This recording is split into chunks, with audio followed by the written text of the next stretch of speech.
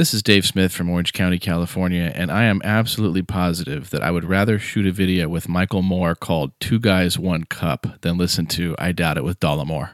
The following broadcast may contain free thinking and open-minded discussion, ideas, skepticism, and adult subject matter. Topics will be discussed using adult language, sometimes gratuitously. Get ready to move the conversation forward. This ain't your granddad's news and comment show. This is I Doubt It with Dollemocracy.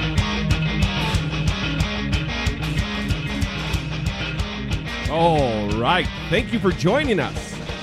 Episode 134 of I Doubt It with Dollemocracy. I, of course, am your host, Jesse Dollemocracy, and sitting across from me, raring to go with an eagerness unmatched, my lovely co-host, Brittany Page. And also with fewer fries in my belly than could be in my belly.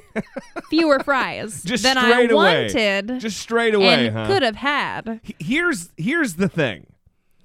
We just got back from visiting In-N-Out, a California-based, very famous burger chain. Which is not just that meh. great. Yeah, pretty meh. But everyone loves it when they come here. And so Brittany and I can agree on that. That much we can agree on. However, because it's late, because right now it's about 11 p.m. Pacific Standard Time, and we're doing the show very late because I'm a lazy turd. However, we come back.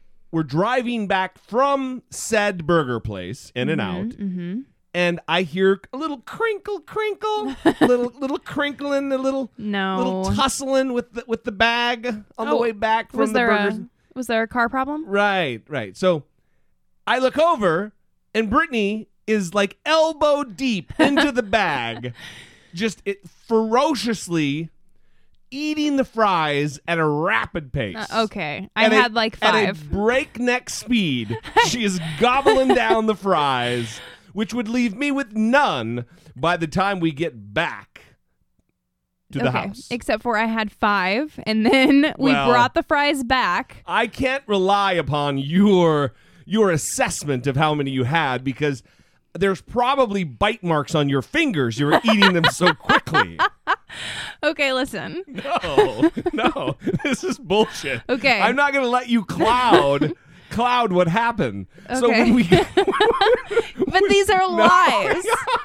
Hang on. When we got back to the house, I sat down with my burgers. I had 2 double doubles, which ended up being way too much. And you sat in front of me, what I thought were the remainder of the fries to be eaten by me. Which was really a full order of fries minus the 5 fries that I had on the way home. So then I finally go to have some fries with my delicious burger, and all that's left for me are crumbs. Well, so you ate all of the fries like a selfish person. I thought I was under the impression when you sat the fries before me, you placed them before me, I thought they were mine to have and to hold, mine to eat, to enjoy. Selfish. Well, inconsiderate. In retrospect, maybe I should have asked, hey, are the rest of these for me? Would have been great.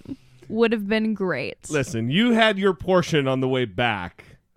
When 5 I fries. practically reached across the car and slapped your hand to get you to stop, furiously feeding your face with the fries. All right. Which is what you do anytime we go to fast food. You can't get to our destination. You have to start a little snack. Okay. Well, we hardly ever eat fast food, and if we do, it's In-N-Out because I don't eat any other fast food. Right. Because unfortunately, we don't have a Shake Shack here. We do not have a Shake Shack. That is a shame. And I would really love for there to be a Shake Shack. Oh, wait, there will be soon in LA. Yeah, we're not driving to LA to go to Shake Shack. Sometimes we will. Well, if in LA, listen, we're way out of control here.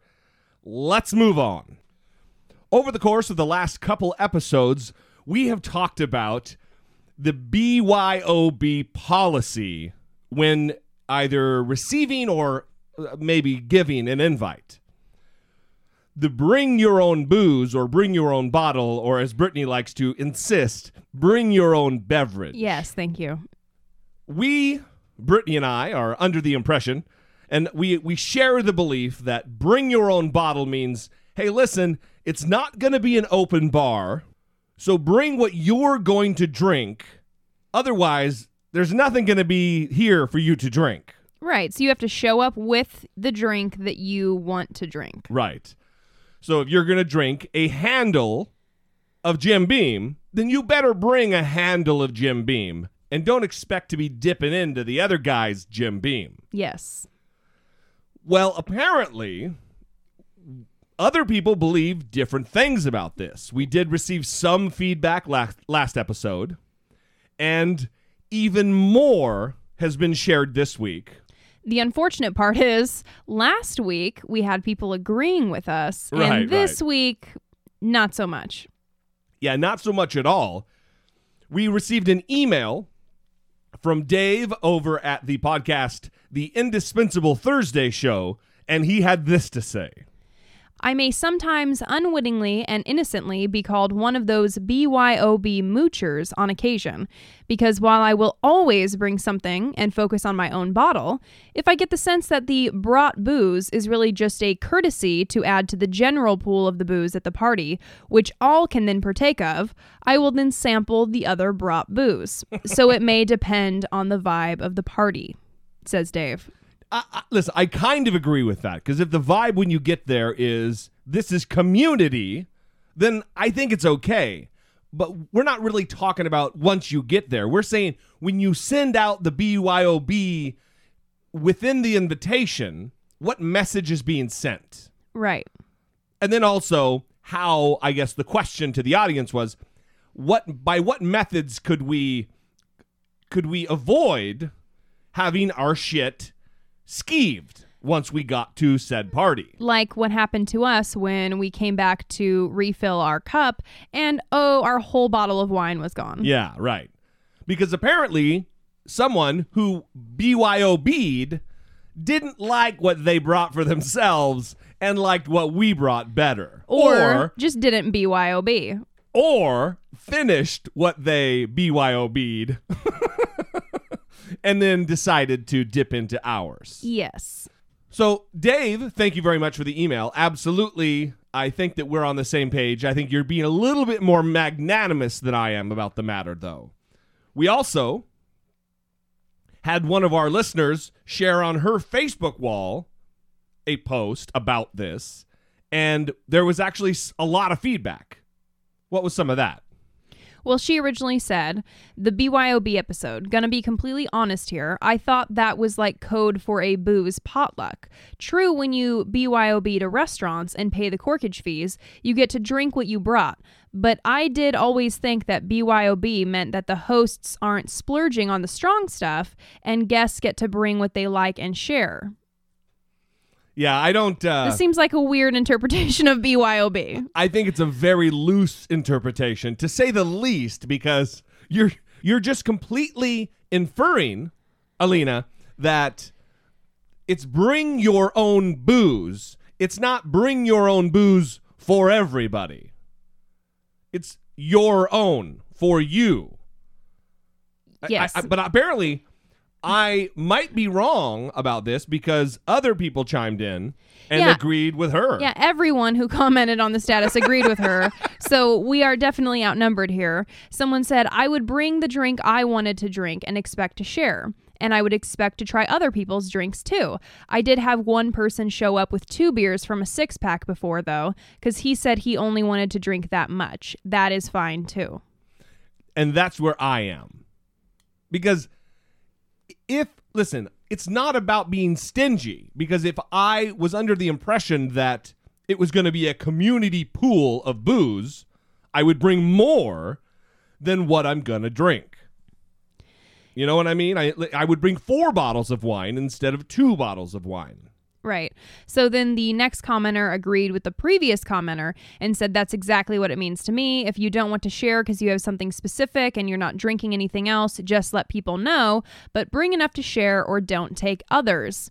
And then this was also a good one. BYOB equals YFAOYO. What the hell is that? You Fs are on your own. You fucks are on your own? Yes. Well, that's good. Listen, this is all part of our diligent community service to keep moving the conversation forward. About really important things like BYOB. Right. So, as a part of this, I want to encourage the audience to take this opportunity to go like the Facebook page so you can sound off about these matters when we put a call out for information, because we'll post about it, and then if we get some comments, it's awesome that we're able to read them on the air. So, if you haven't already, go like the Facebook page. Before we move on, we got one more email of something of a little bit more importance or seriousness, and Jillian emailed us about the Dylan Roof, Charleston, South Carolina situation. Hi guys, so I was talking to my friend who happens to be a forensic psychiatrist. A lot of people are blaming Dylan's mental health. My friend said that from what he has seen, it does not look like it is a mental health issue, which was my opinion too. And the thing that is annoying about it, blaming mental health, is that it's screwed up and gives people with mental health issues a bad name. It also gives people an excuse for what he did. There is no excuse. I understand certain killers have had mental health issues, usually a personality disorder, but here this is very unlikely to be the issue. I would agree with half of that. I do believe that crying mental health, crying insanity when there is no insanity or there is no issue with mental health, that is very problematic because it does stigmatize those who do. But where I would urge caution, and I don't know if you would agree with me on this, Brittany, I would assume you do, that unless your friend who is the forensic psychiatrist, unless they've actually sat down with Dylan Roof and been able to spend some time with him and make an assessment, then there's really no way to say yay or nay whether he's crazy.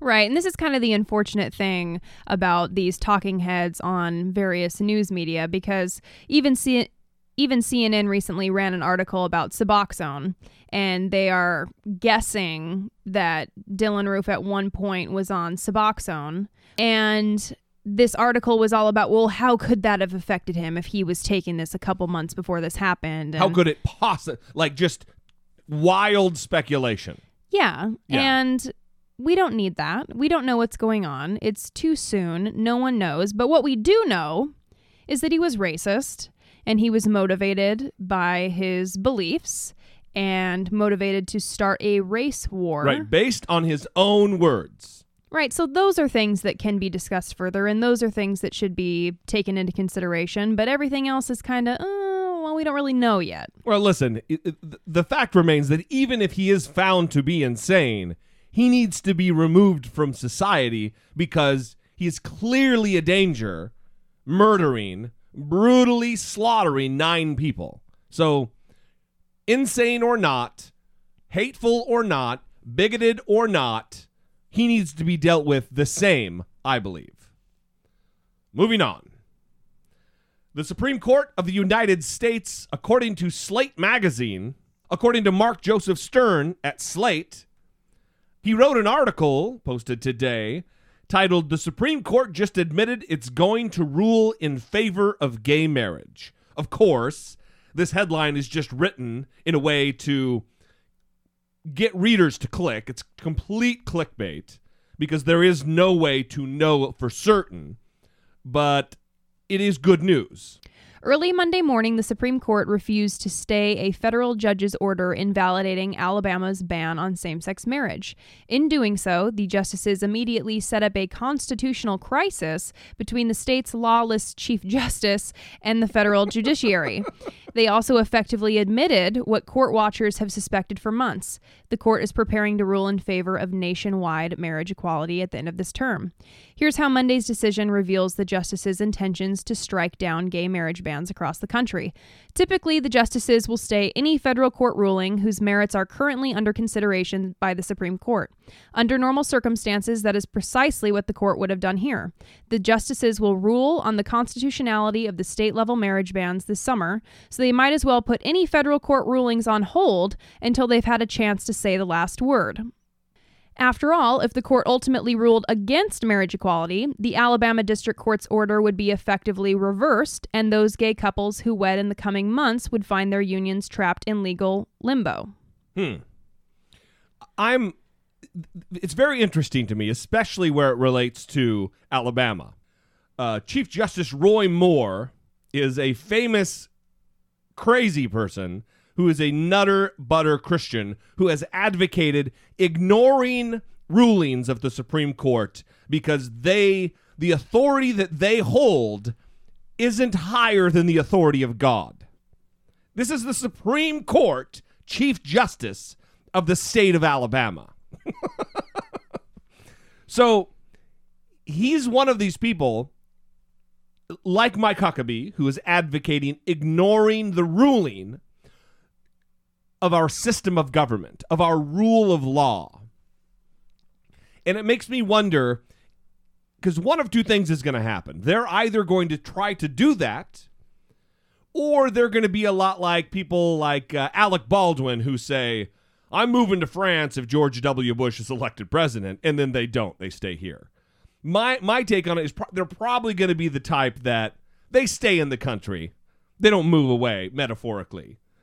But it would be very interesting to see what would go down if they tried to buck the ruling of the highest court in the land. Right. So in this article, they continue and say 7 justices agreed without comment that the district court's ruling could go into effect, allowing thousands of gay couples in Alabama to wed. That is not what a court that planned to rule against marriage equality would do. By permitting these marriages to occur, the justices have effectively tipped their hand, revealing that any lower court's pro-gay ruling will soon be affirmed by the high court itself. Right. Causing more administrative work than necessary if they were to stop the ruling, to stay that ruling from the lower court. So ultimately, things look good for people like us. Yeah. And not gay people like us. Very good for us, Brittany. Well, advocates. And not so good for people who are not advocates. Like Justice Roy Moore, or Mike Huckabee, or Rick Santorum, or Mark Rubio. Or Bobby Jindal. Ugh. More about him later. So a little bit more follow-up about the Confederate flag.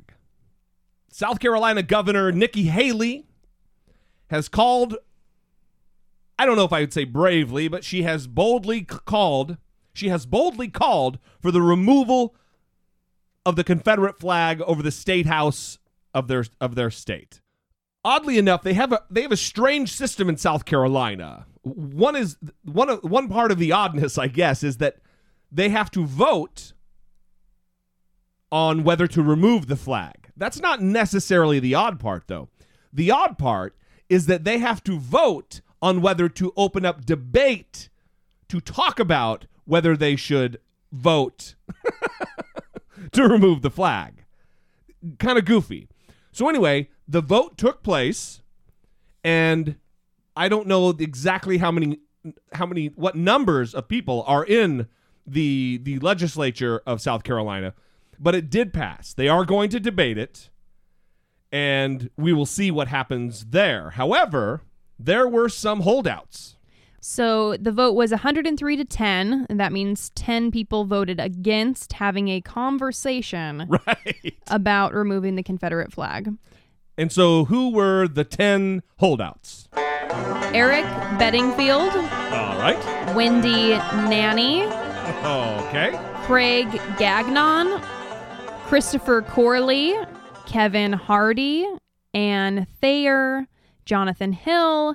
W. Brian White. Michael Gambrell, and William Chumley. William Chumley. Oh, that is a name I recognize.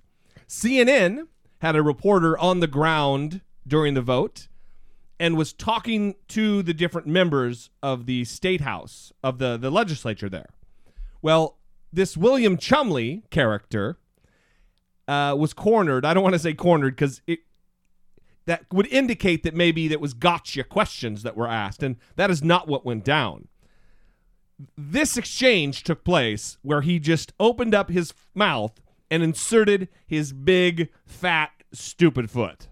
But if hate groups have misused the flag, and if hate groups have adopted it as its own, and hate groups are certainly creating divisive issue over this, why continue to fly it here at the state capitol grounds? Well, let me ask you a question. Why do we let hate groups dictate how we feel and how we live? Hate groups are everywhere. People are they're mean people everywhere. We found that out in Charleston. We're focusing on the wrong thing here. We need to be focusing on the 9 families that are left and see that this doesn't happen again. These people sat in there and waited their turn to be shot. That's sad. And somebody in there with a means of self-defense could have stopped this, and we'd have had less funerals than we're having. You're turning this into a gun debate? If those 9 families asked you to take down that flag, would you do it? You said guns. Why didn't somebody just do something?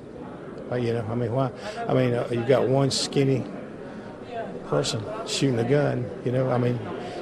We need to take and do what we can. But no, that's. I want to make sure I understand what you're telling me. Are you asking that these people should have tackled him? These women should have fought him? That I don't know what the answer was, but I know it's really, really horrible for 9 people to be shot, and I understand that he reloaded his gun during the process. That's upsetting.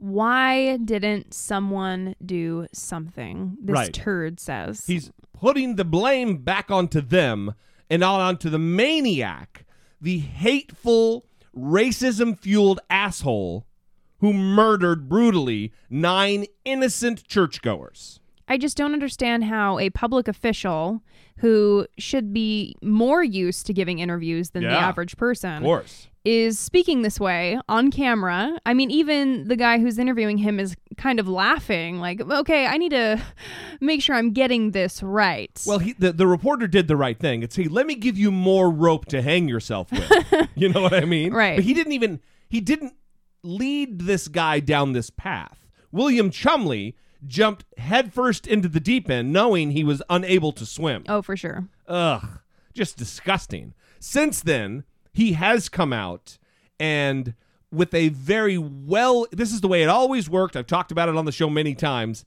It's always a very inarticulate fumblefuck.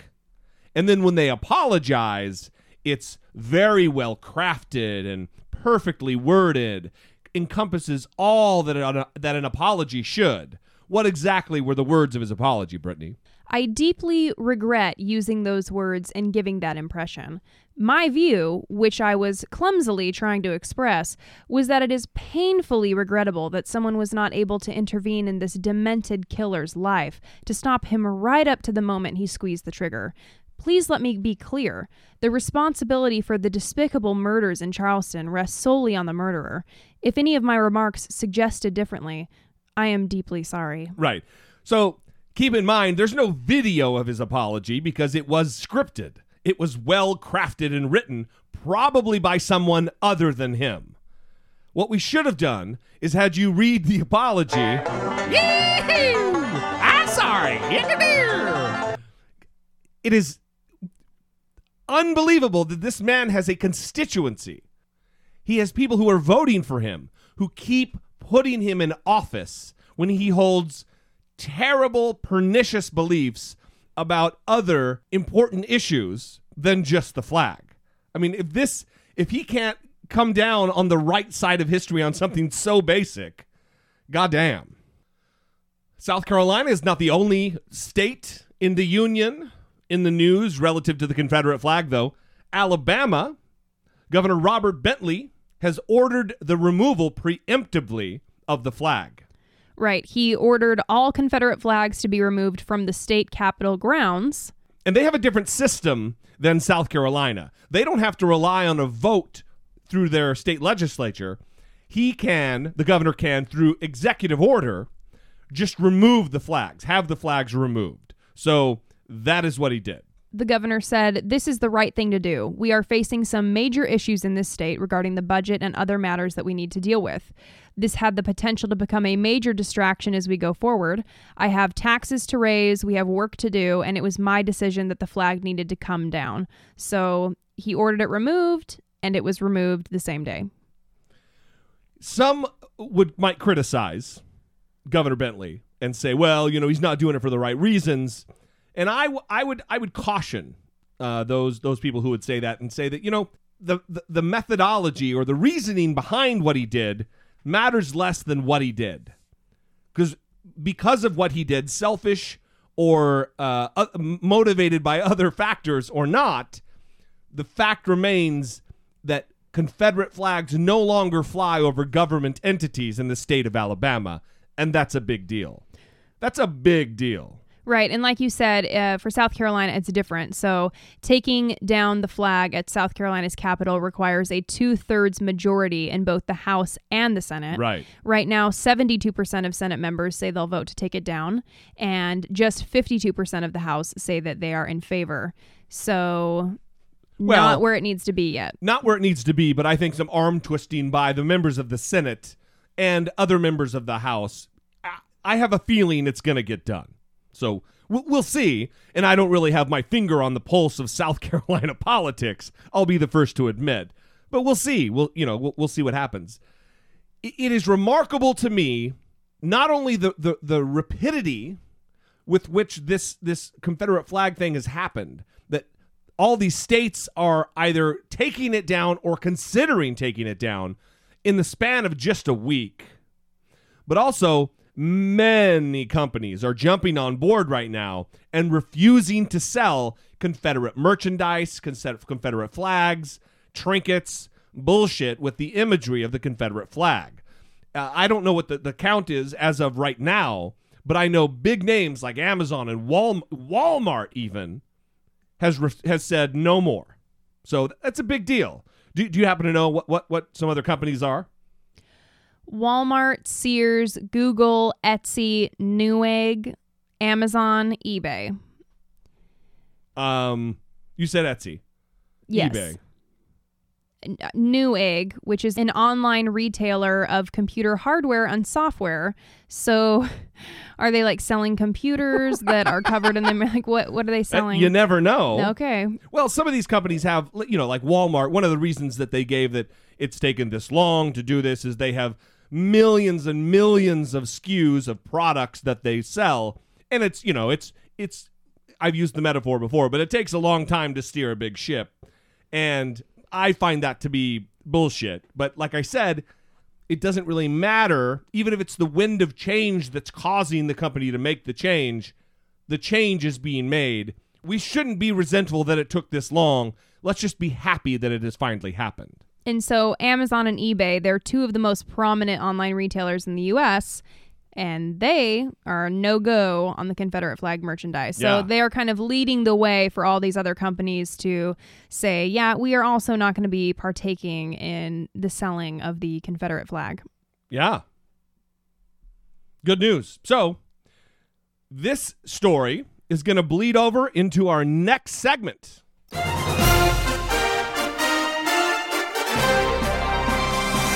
Dollemocracy 2016. Facing down pessimistic politics with realistic optimism. Presidential candidate Dr. Ben Carson, was on CNN with Chris Cuomo and had a very uncomfortable exchange about the issue of the Confederate flag. And then he was asked a tangentially adjacent question and got a little uncomfortable.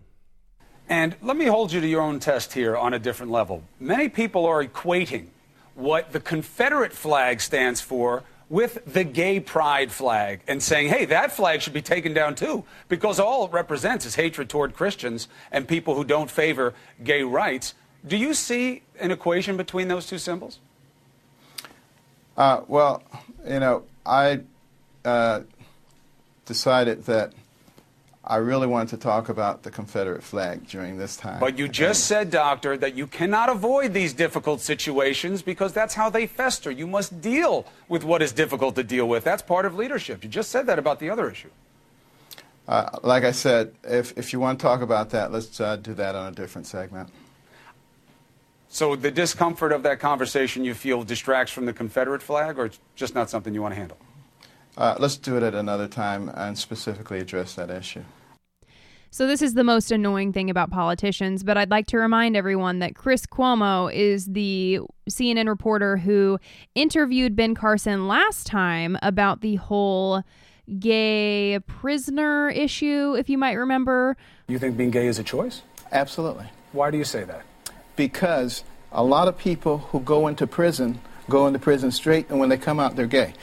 Same situation encountered by Ben Carson when he's interviewed with Chris Cuomo. Why is it that anytime he's with Chris Cuomo, he finds himself in a pickle?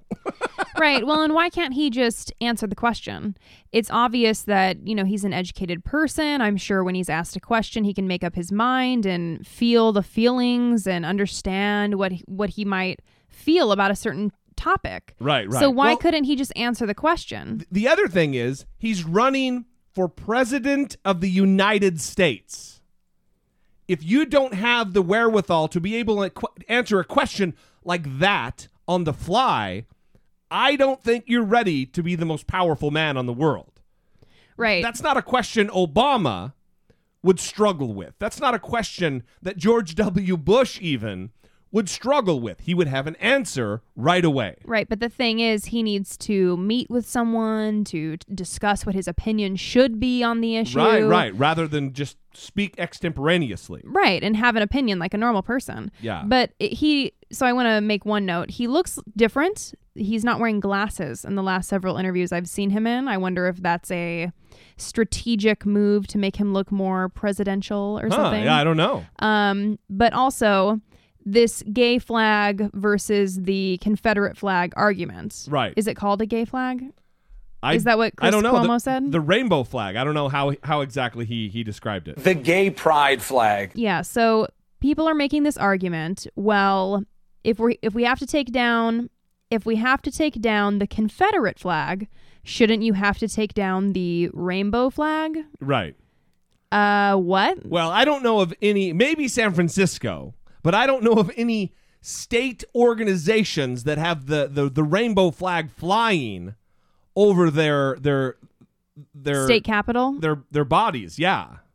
Yeah. Well, and even that, so the rainbow flag is representative of equality. That's right. Diversity. Right. The Confederate flag and the rainbow flag, they don't equate necessarily though, because the Confederate flag represents an attempt to secede from the United States and ultimately overthrow our government. It represents the killing of thousands upon thousands of Union soldiers in an act of rebellion. The gay flag doesn't represent that. No, it represents, hey, we'd also like to have what everyone else has. Right, exactly. So stop with that argument, please. Yeah, come on. In other presidential candidate news, Louisiana governor, it's the South edition of I Doubt It with Dollemore. Louisiana Governor Bobby Jindal has officially entered the race and has done so. I don't know why we're playing the banjo music for Bobby Jindal, other than the fact he's from Louisiana, because he is not your prototypical Louisiana type. He is of an Indian descent and just not what you'd think when you look at a Louisiana governor. You think of a Louisiana governor. But he announced his presidency in an in a more odd way than even I think Hillary Clinton did with her, well-shot, well-edited, heavily produced YouTube video.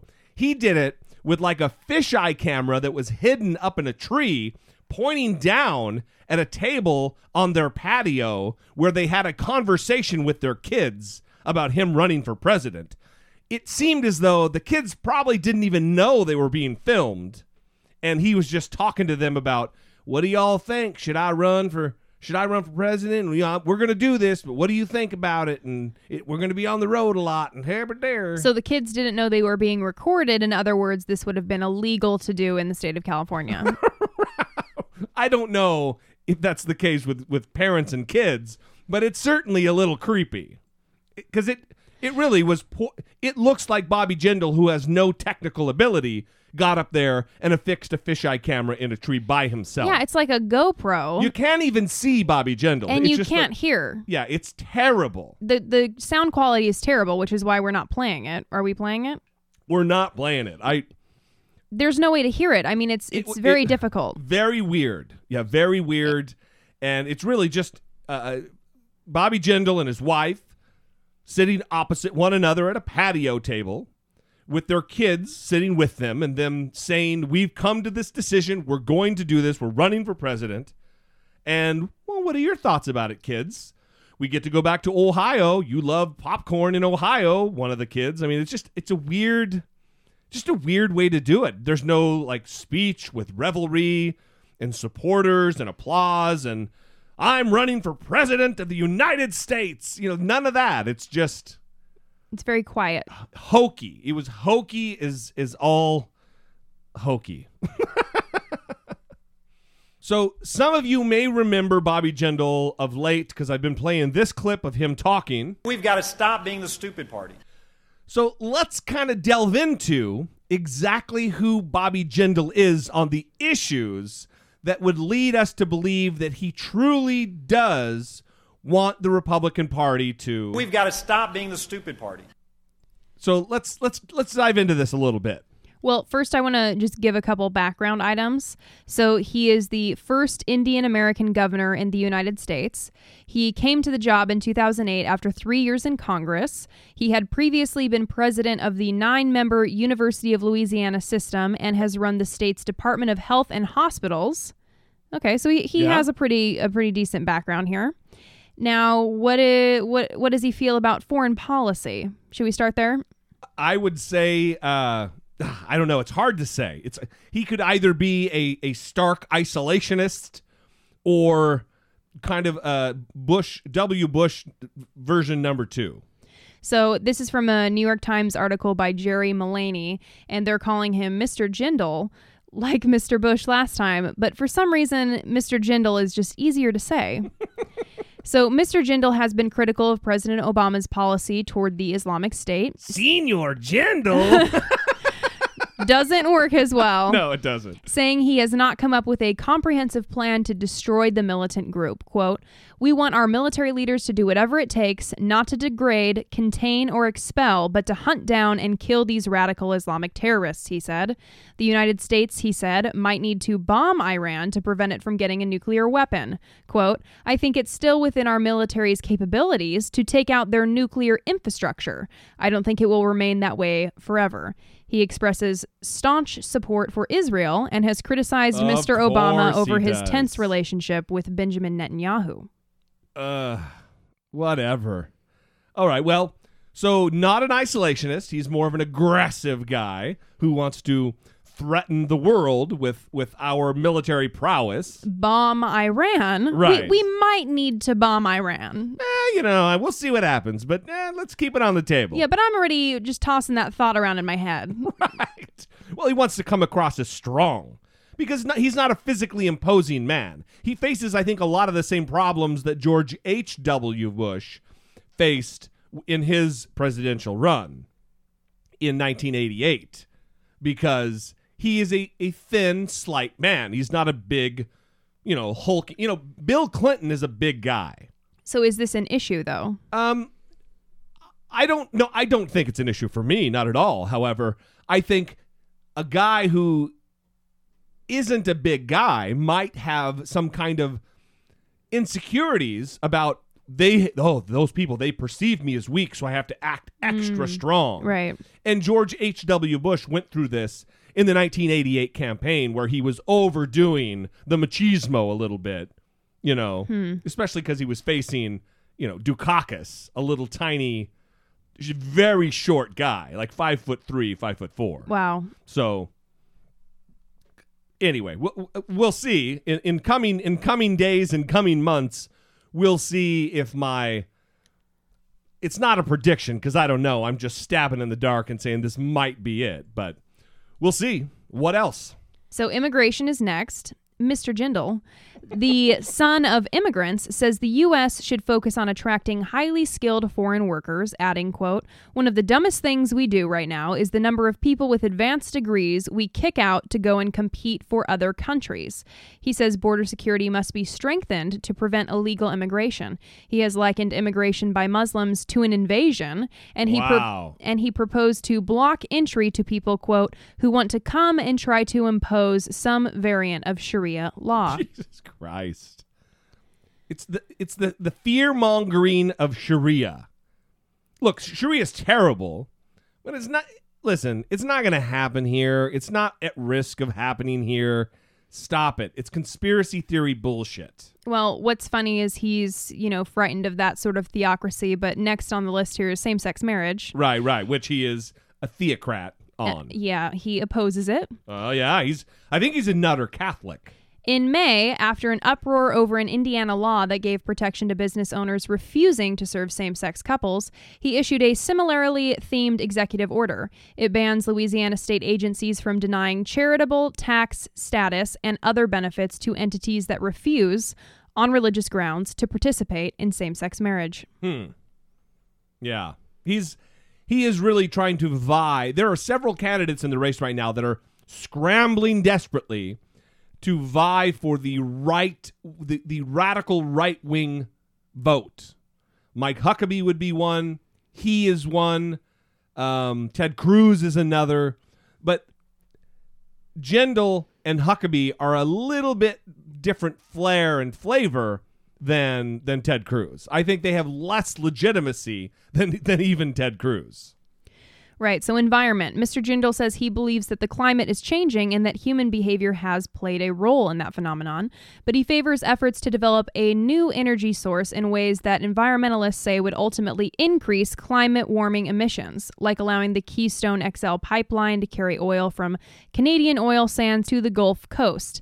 And he opposes new federal rules to limit greenhouse gas emissions from power plants, but he supports green energy research and development to deal with what he calls the, quote, possible risks of climate change. Well, he's a conundrum. I mean, at least he's not holding snowballs on the floor of the Senate, completely denying it. It's something. I mean, he's more fringe than even Donald Trump, I believe, even though he is a legitimate politician. But I don't think he has a snowball's, no pun intended, but a snowball's chance in hell. Okay, so we'll just quickly go through education and economy and budget. All right. He is against Common Core. Expected for a Republican. And for the economy and the budget, he pressed for the largest tax cut in Louisiana history when he became governor. He has slashed state spending, particularly in healthcare, and made some of the deepest higher education cuts in the nation. But the state has faced huge deficits recently, and Mr. Jindal has resisted efforts by the Republican-led legislature to roll back tax credits and exemptions to balance the budget. Instead, he has called for further cuts and privatization of state services. He has also urged the repeal of Obamacare. Mm-hmm. Again, none of that's really surprising. Louisiana is a pretty poor state, so I would expect that they would have some budget issues. Well, it's interesting that he's making cuts in healthcare and higher education. Well, they're going to point that out. He's probably made a lot of cuts across the board, and then they're just felt maybe deeper in those particular areas. I don't know. I don't know enough about Louisiana and their specific statewide politics to make an assessment. So I will keep my mouth shut for once. Thank you. From everyone. Right. Well, let's move on.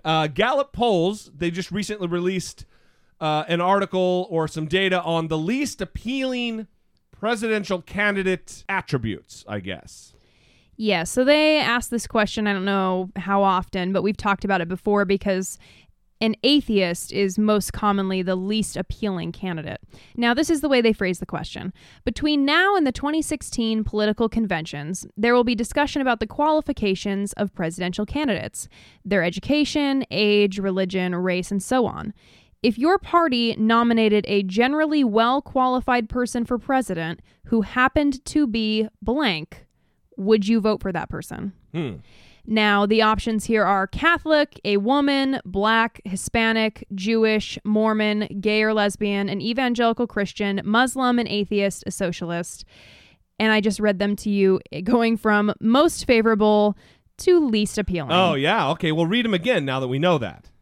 Catholic, a woman. Most favorable Catholic. Yes, 93% would. Okay. A woman, 92% would. Black, 92%. Hispanic, 91% would. Jewish, 91% yes. Mormon, 81%. So dropping down a little bit.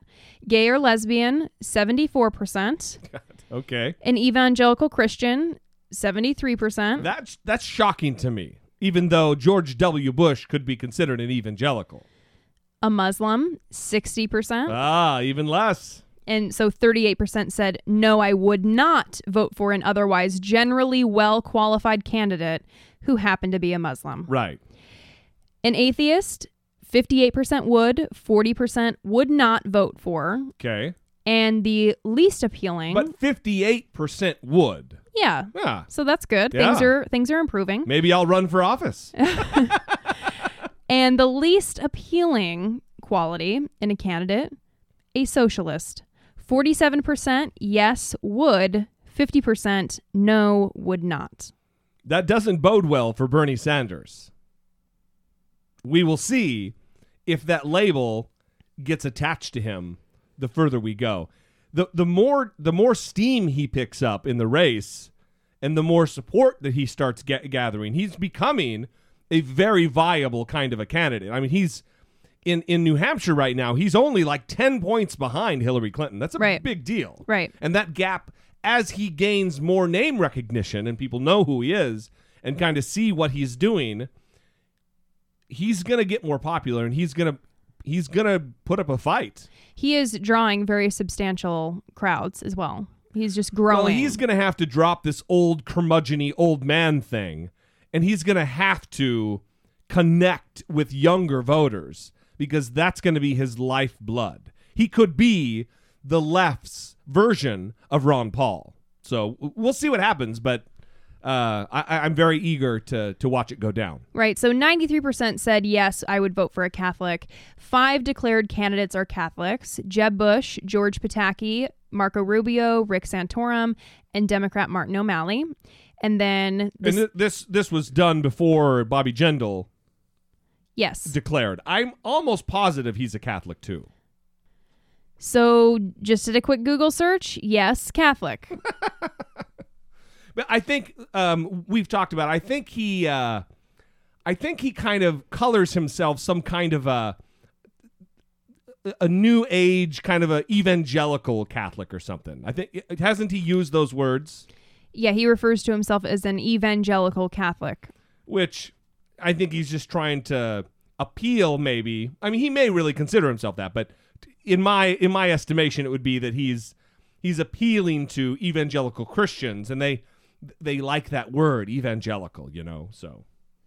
So the biggest differences between Republicans and Democrats are socialists. There's a difference in percentage points.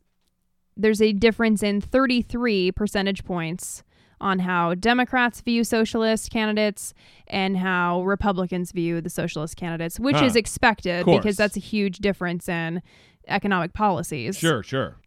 And then the next largest disparity that you have between them is Muslim by 28 percentage points, then gay or lesbian by 24 percentage points, and then an atheist by 19 percentage points.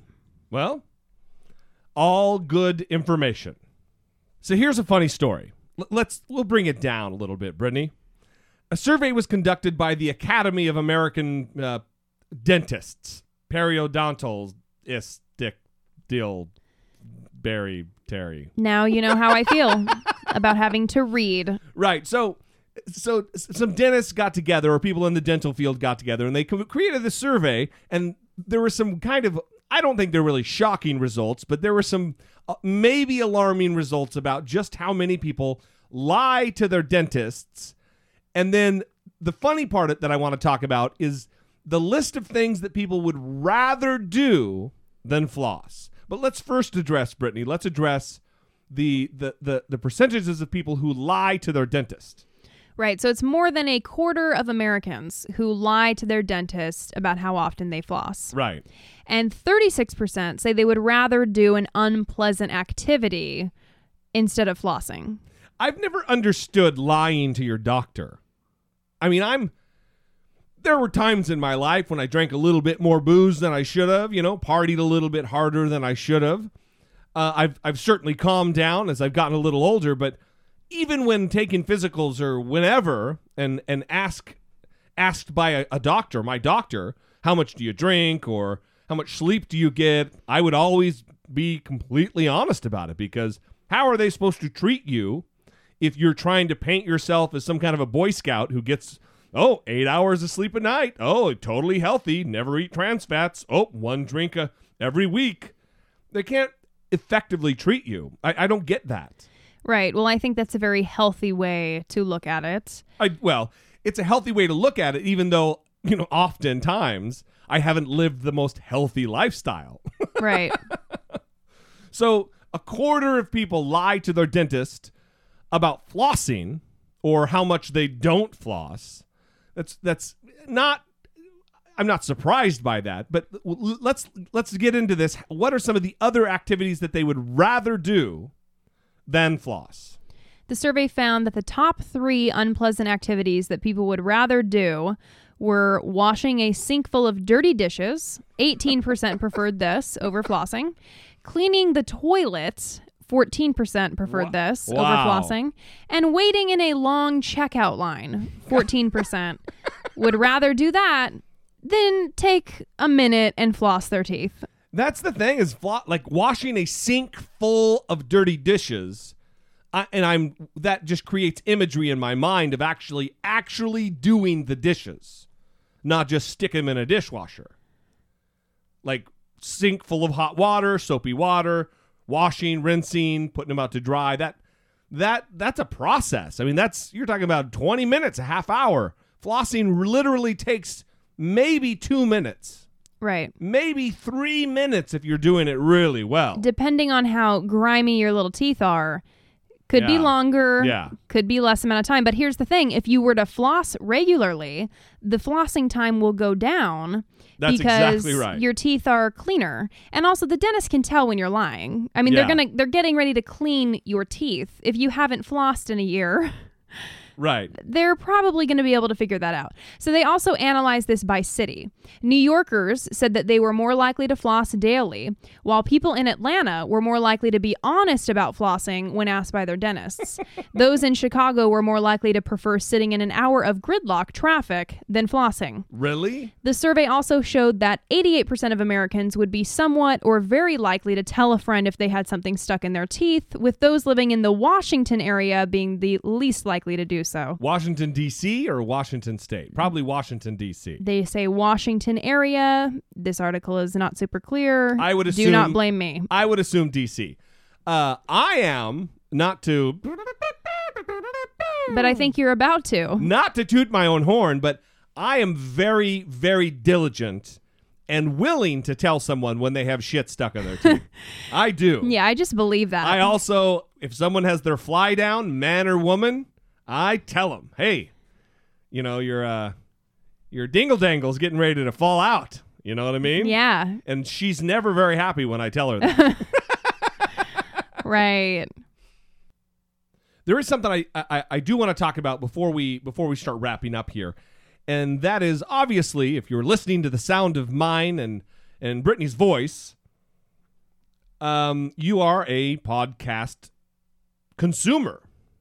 and you probably listen to a lot. And so this news may be something you already know or you've seen on Facebook, but I want to talk about Marc Maron's interview on WTF with President Barack Obama.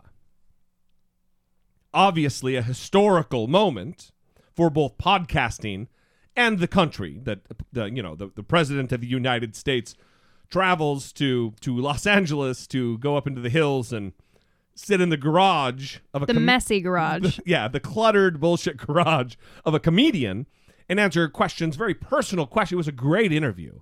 And that's kind of what I wanted to talk about. And I don't want to talk about, have a discussion about the fact that the certain language and words that Obama used, that it's, whether it was appropriate for a sitting president. And I don't want to talk about that. I want to talk about really the historical nature of what happened and the fact that it does impact us in this medium that we've chosen to be a part of.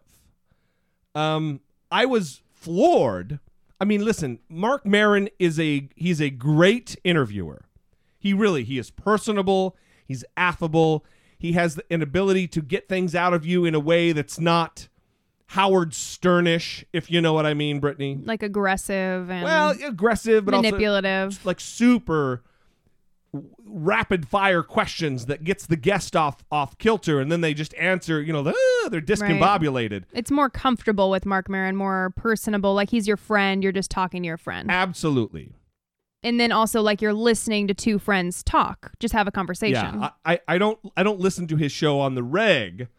I am subscribed. I am subscribed to it on the reg. On the reg. All right. I am subscribed to it, and when I see someone for whom I have some interest, I'll check it out. Mm-hmm. But what were your takeaways? What'd you think? Well, I thought that Barack Obama was really forthcoming and really open, and he said a lot of great things, obviously. A lot of his personality came through, and I liked when he talked about, not being so good at basketball, kind of aging, and how it's a bummer for him when he's trying to play basketball. Those insights were very funny and interesting. But the reason that I listened to it is the same reason that I watch Jeb Bush on The Tonight Show, or I try to catch these politicians on an entertainment show because I want to see the person. Right. Because it's really easy to get caught up in the politics and you start hating someone or disliking them because of their opinions. Well, not only that, but you always see them and they're serious. Right. If someone was to listen to this show only when I'm very serious and coming across like Mary or whatever the lady who gave us the drop was, who said that I sound like Rush Limbaugh, if everybody just listened to me when I was being serious, it would be very easy to really not like me. Well, shit, for that matter, it's probably really easy for people not to like me now. But when a politician is always serious, I think it's very easy to fall into that trap. But when you hear them laugh, when you hear them talk about being a father, and when you hear them talk about being a husband, having flaws and faults and marital difficulties, he didn't really go into a lot of detail about difficulties, but the little things, the little stressors in life, it's endearing, I think. Right, and you start to see them as a person rather than this is Barack Obama, he's evil, he has inflicted Obamacare on the country. Right. You know what I mean? So I think that people who dislike Obama should really listen to that interview and try to let go of some of that. I don't want to keep using the word hatred, but a lot of times it does seem like hatred that people have toward those who have opposing political opinions. How about contempt? Yeah, contempt. Yeah. So if you feel contemptuous of Obama, it's a great interview to listen to so you can get to know the person. It's not just his opinions, and we should be able to disagree without hating each other just because we have differing opinions. Yeah, absolutely. And it'll go down in history, not in history, but it'll go down very quickly once they get some established numbers together. Probably the most downloaded episode of a podcast ever. Yeah. Yeah, pretty awesome. And I like how also we were watching an interview with Marc Maron on, I think, MSNBC, and he was talking about podcasting and how this interview is kind of giving credibility to the medium. And it's I've gone through a kind of there's been growth on my part. There's been maturation process that I used to never want to say the word podcast. When people say, hey, what do you do? And I say, oh, I host a podcast. There was always this kind of tinge of, I don't want to say embarrassment, but it was kind of every asshole, you're a kid down in his mom's basement hosting a podcast. And I'd have to reassure them, oh, no, mine's different. And we're rapidly coming into a time where that's not really the case, where you can be successful and be proud of what you're doing if you're putting out good content in a good way. And I hope we do that here. I think by the number of listeners that we have and the response that we get, that we are doing that. And I appreciate it. I'm no longer, I was never really embarrassed, but I'm no longer embarrassed in any way to talk about having a podcast. Well, I remember even when I would call it the podcast, you would correct me and say, no, don't call it the podcast. Call it the show. And I'd say, I think I'm good with calling it the podcast. Thanks. Right. How about that? There's no controlling Brittany Page, everybody. All right. Well, if you haven't, go listen to that. Go download that. I wouldn't say whether you should subscribe or not, because I only care about this podcast.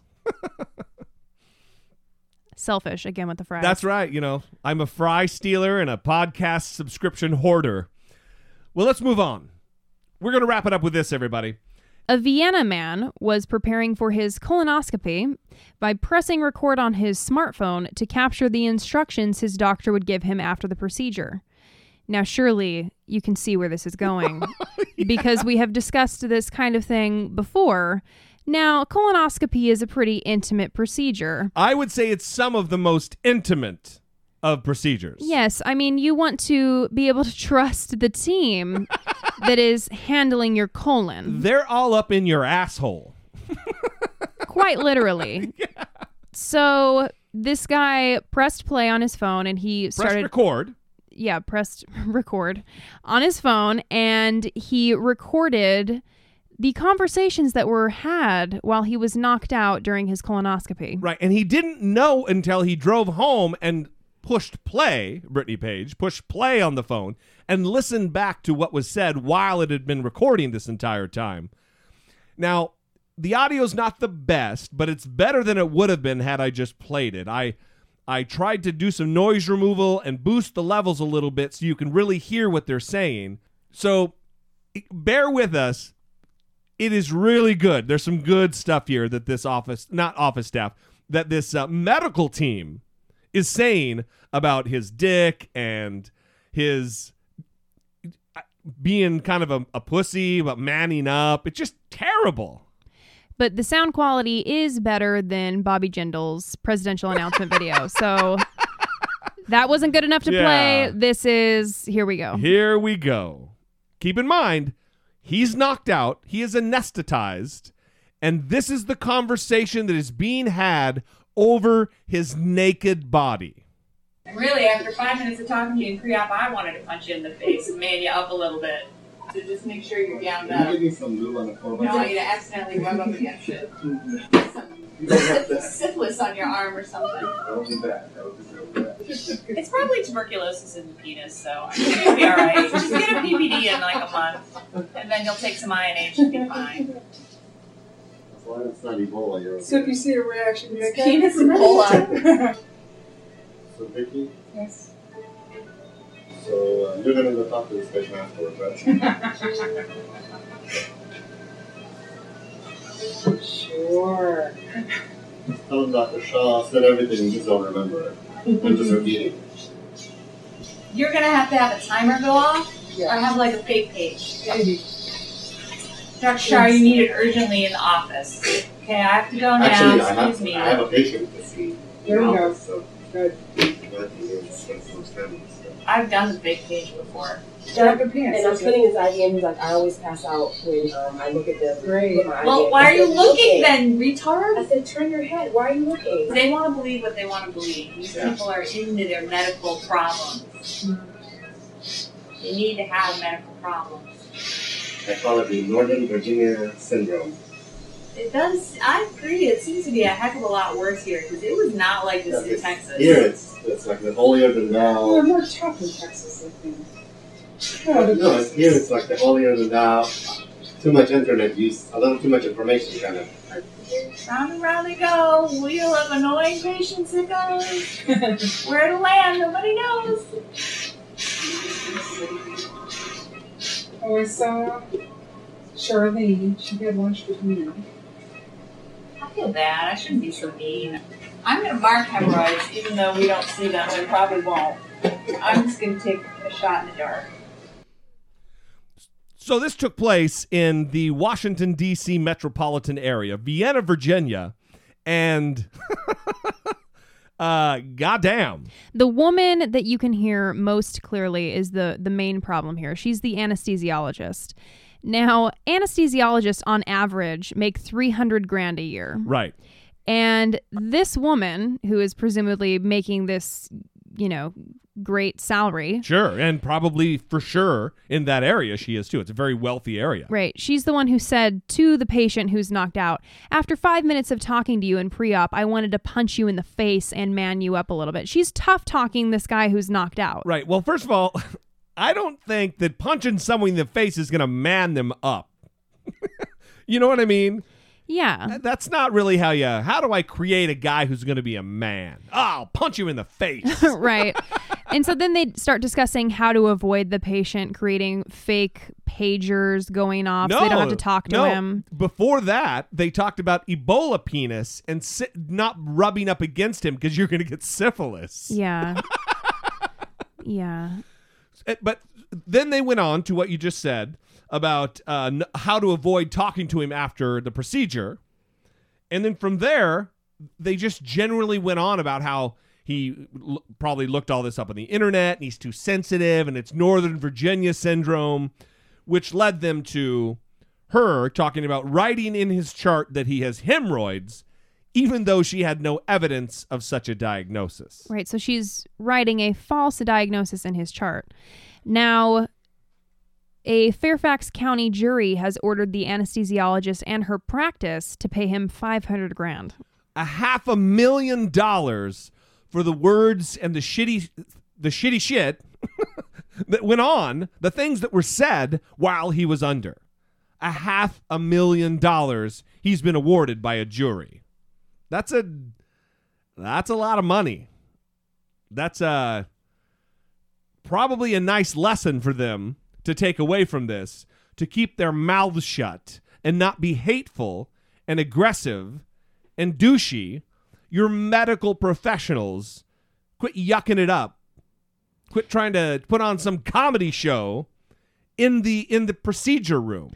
Right. Well, it seems like, people who get into this profession, it requires a lot of education, a lot of discipline. Yeah. And I'm assuming you get into the profession because you want to help people. And this isn't very helpful at all. Right. And this is not the first time we've heard about this. So it's obviously somewhat common. And what are these people doing? I mean, this whole recording your surgery is probably going to become more common as these stories come out. Especially if you can cash in a $500,000 payday if someone says something shitty. Right. Exactly. Pretty remarkable. Anyway, we wanted to share that with you. I think it's very, very funny. And sad. Well, Well, I mean, things worked out for him, so he's good now. He can buy a whole lot of hemorrhoid cream with that $500,000, Brittany. A lot. A lot. Well, I think we'll end it there. We appreciate you listening very much. Listen, if you appreciate listening as much as we appreciate you listening, why don't you go to Dollemore.com, go to the Amazon link on the left-hand side of the page. That will get you through to Amazon to buy the things that you're going there to buy anyway. It's not going to cost you any more money, and every purchase goes a long way towards supporting your favorite twice-weekly show filled with news, and ridiculous comment. If you also appreciate what we do and you'd like to throw some spare change our way and support us in a little bit more of an ongoing manner, you can go to patreon.com/IDoubtIt with Dollemore. We talk about it every once in a while on the show. It is like a Kickstarter campaign that is ongoing. You can set a monthly maximum so you never go over your budget. Even if you give 25 cents or 50 cents an episode, or if you're Daddy Warbucks and you want to give us $10 a sode, we're ready for that. We love you. We appreciate you for tuning in. Thanks for being part of helping us move the conversation forward. For Brittany Page, I am Jesse Dollemore, and this has been I Doubt It. If you want to talk about that, let's do that on a different segment.